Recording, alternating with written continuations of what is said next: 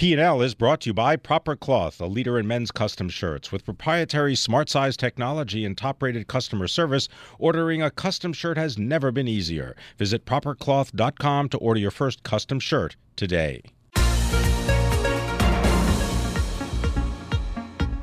Welcome to the Bloomberg P&L podcast. I'm Pim Fox, along with my co-host, Lisa Abramowitz. Each day, we bring you the most important, noteworthy, and useful interviews for you and your money, whether you're at the grocery store or the trading floor. Find the Bloomberg P&L podcast on iTunes, SoundCloud, and at Bloomberg.com.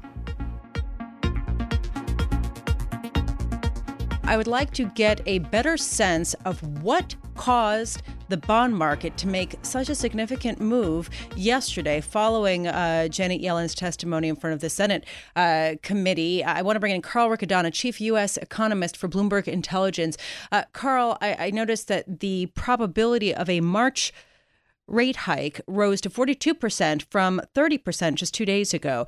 What do you think drove this move? This is a double whammy due to her remarks yesterday, which really focused on the dangers of waiting too long, which is something we had actually heard from her on several prior occasions. So, So is this an unjustified move?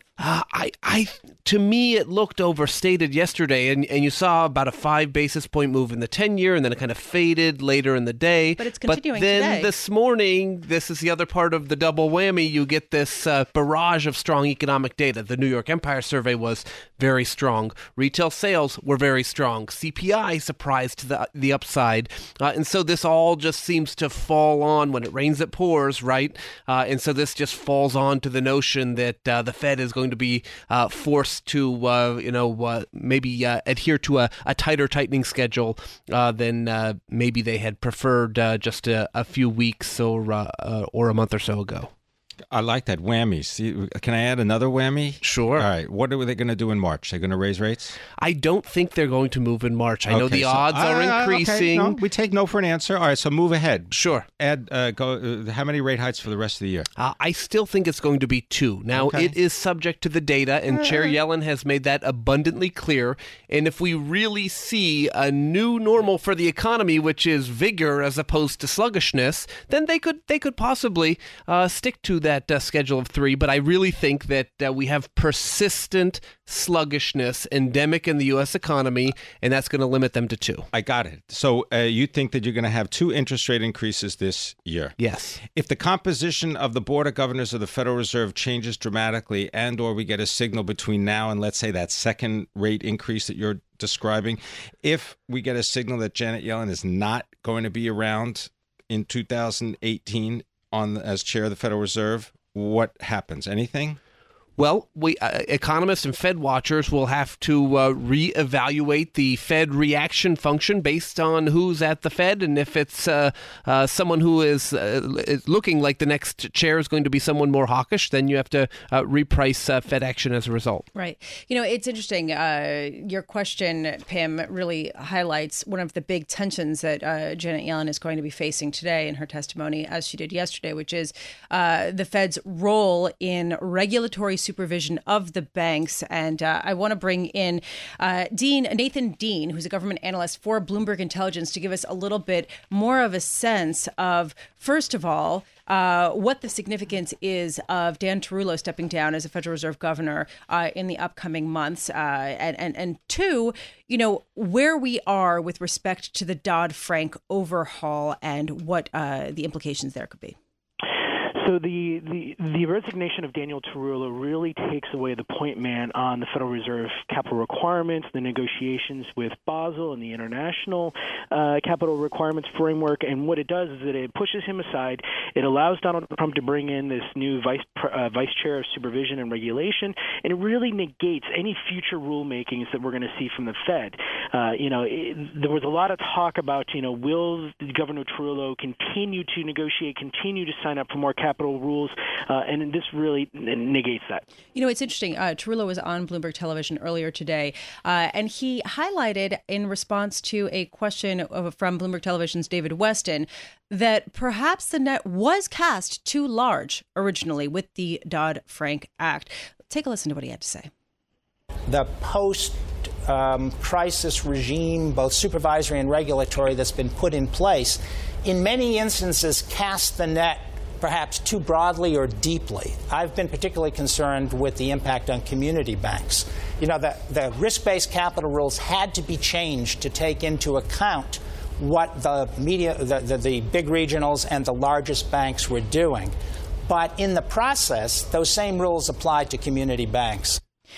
Nathan, do you think that it's significant that Dan Tarullo himself sees places where Dodd-Frank could be potentially curtailed? Absolutely, and I think the debate that we're going to see over the next year is what's the scope of the curtailing or the weakening of these provisions.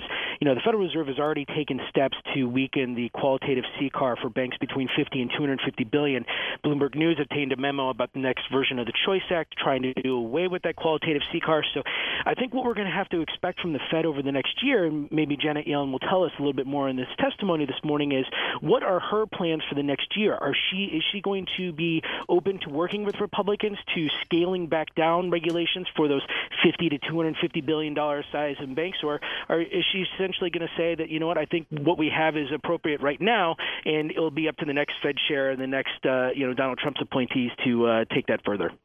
Carl Riccadonna, I want to put to you a scenario in which we have anti-regulation at the Fed. We have the promulgation of the administration's view that regulations ought to be diminished. So you have that, plus you have a relatively easy money policy, because let's speculate that there are business leaders who will be taking some of those positions on the Fed Board of Governors, and they're going to want easy money. Do you see that as a possibility?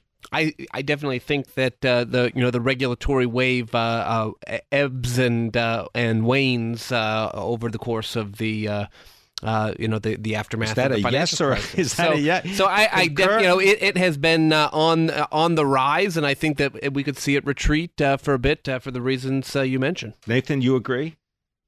I do, and I think what's going to happen here is it's really going to be which bank is going to see the most regulatory relief. You know, there's this huge debate in Washington. Is it the small banks? Is it the big banks?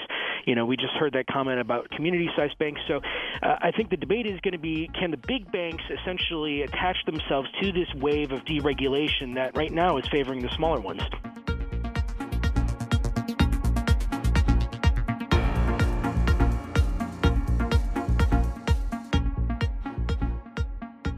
P&L is brought to you by Proper Cloth, a leader in men's custom shirts. At propercloth.com, ordering custom shirts has never been easier. Create your custom shirt size by answering 10 easy questions. Select from over 500 fabrics to suit your personal taste. Shirts start from $85 and are delivered in just 2 weeks. With Proper Cloth's perfect fit guarantee, remakes are completely free, and expert staff are standing by to help. For premium quality, perfect fitting shirts, visit propercloth.com. Custom shirts made smarter.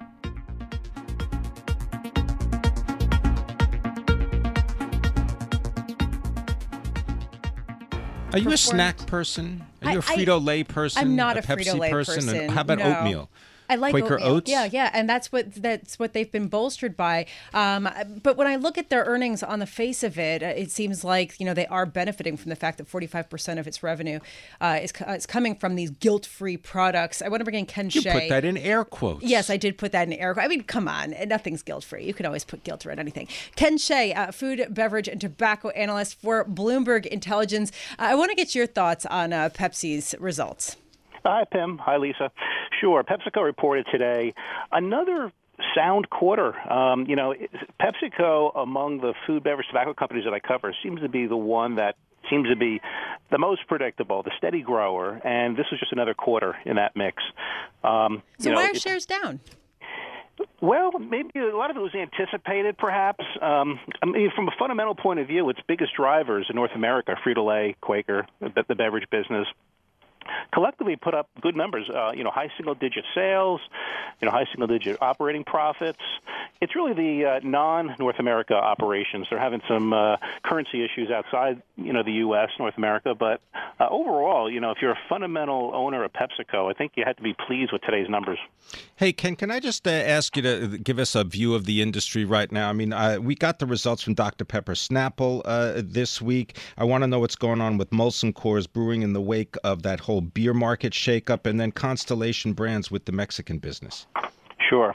Well, there's a lot in there to unpack there, Pim, but I'll do my best. The beverage business is a steady grower, and, I think across all beverages, it's the alcoholic beverages that are probably doing the best. It's still the craft distill business. Even the craft beers are still doing pretty well, though getting a little more competitive. It's the non-alcoholic side that seems to be growing a little more slowly. Some of the turmoil that the companies are citing here is some of the uncertainties in Latin America. There's talk about a border tax. A lot of these companies source goods from Mexico. Well, Constellation is Corona beer. That's correct. And Modelo, right, in the United States. Tequila. That's right, and it's a big driver to Constellation Brands' sales and profits. So if there's a tax imposed there, that could be, an issue for them. They have some strategies to mitigate that, where they source goods and so on. But nevertheless, you can't escape a tax if there's one imposed on a big piece of business. But what about Molson Coors? Go there, Ken. Molson Coors is still digesting, the full stake in the SAB Miller business that they got as part of the Anheuser-Busch deal, where they relinquished their 50% partnership stake. Those beers put up by Molson Coors tend to be slow growing because of the so-called popular beers, not so much the craft beers that are really where the action is in the U.S. You're talking about Miller Lite and Coors Light, right, and so on. They have leading shares, but they're just not growing as quickly. I think a lot of the millennials are moving to more exotic tasting, right, richer flavored beers. Well, I'm wondering if they're going to move toward a more exotic tasting mac and cheese. Kraft Heinz is going to be reporting today after the bell. Shares are up more than 30% in the past 12 months. What are you expecting real quick out of the earnings today? I think everyone's going to be looking at the margins. Kraft is all about margin enhancement right now. They're on a tremendous sweeping cost-cutting program. They're close to meeting their 2-year target of cost-cutting. We expect at some point, second quarter, maybe second half of this year, for them to start looking at the top line, whether that's acquisitions, whether that's new products. But this quarter is all about cost-cutting and how much more they can boost operating margins. All right. Well, we're going to be looking for that. Look for the earnings. The estimate is for earnings of 87 cents. We'll be bringing that to you, of course, as soon as it is released for Kraft Heinz. Thanks very much for joining us. Ken Shea is food, beverage, tobacco analyst for Bloomberg Intelligence.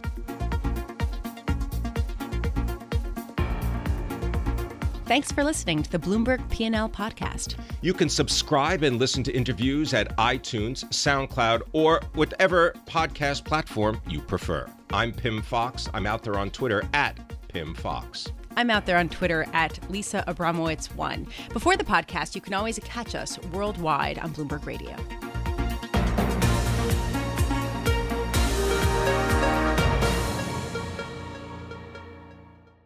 P&L is brought to you by Proper Cloth, a leader in men's custom shirts. With proprietary smart size technology and top-rated customer service, ordering a custom shirt has never been easier. Visit propercloth.com to order your first custom shirt today.